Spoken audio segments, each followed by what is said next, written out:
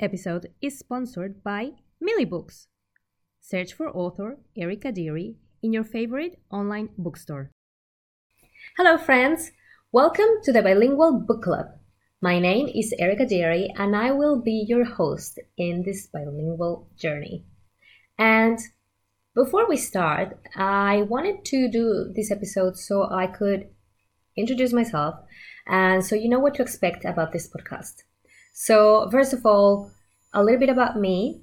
I am originally from Mexico and I've been living in Australia for about 14 years now. And I have 2 kids. When my first kid was born, I was very conscious that I wanted her to speak Spanish and to be brought up bilingual. One of the reasons was not only because I wanted her to be able to communicate with her family and to just know another language. There's so many benefits about that. But to me, speaking Spanish or understanding Spanish is part of who we are. It's part of her identity and it's part of her culture. So I really wanted her to learn Spanish. And when she was about 6 months old, I wrote her a little book just for her, and I wrote it in Spanish.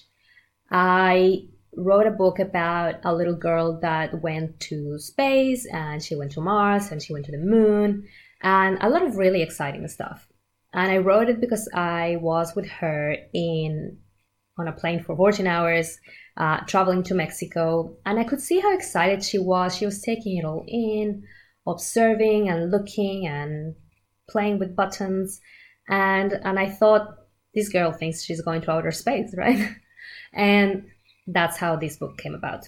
When I landed in Mexico, I started illustrating it. So I literally took a photo of my kid and I started to try to make her into a little cartoon. And then after probably 10 attempts, the last attempt is the character that you will see in my books. When we went back to Australia, I was talking to a friend and I said to her, I wrote a book for my child. And the first thing she asked was, is your book bilingual? This friend is also from Mexico, so she's also speaking to her son in Spanish. And what was the most obvious question for her is something I hadn't thought about. And this light bulb came up and I said, of course, I could make this book bilingual. And then that way, her dad can read it to her in English and I can read it to her in Spanish. And that's how I started as an author of bilingual books. So far, I've written 5 bilingual books, 4 follow Millie and Mr. Raccoon in their fun and exciting adventures. And the other one is a standalone book, is called Bilingual Zoo, and it's an alphabet book. And each letter will have an animal that starts with that letter in both English and Spanish. That was also a lot of fun to make. And the second part of this is, well, why am I starting this podcast? First of all, I just wanted to help you, whether you're a parent, a carer, a grandparent, a teacher.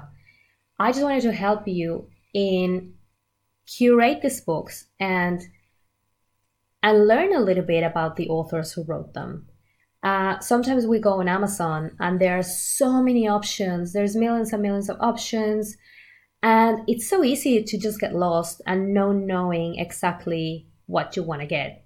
However, I think that when you know a little bit about the book and when you know a little bit about the artist behind a particular book, it takes a new meaning and it's something that I want to give you. And on the other hand, I think for authors, this would be a really good platform to tell us about what they're doing and to showcase their work.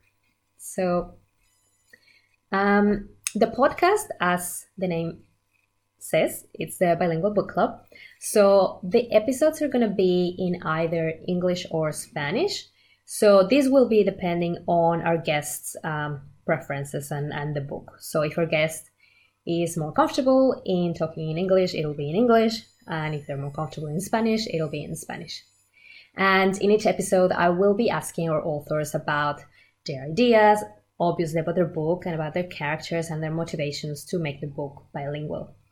So, if you are a bilingual parent, a teacher, or a carer, and you want to give your child the best chance in their bilingual journey, keep listening so you can come with me into the Bilingual Club.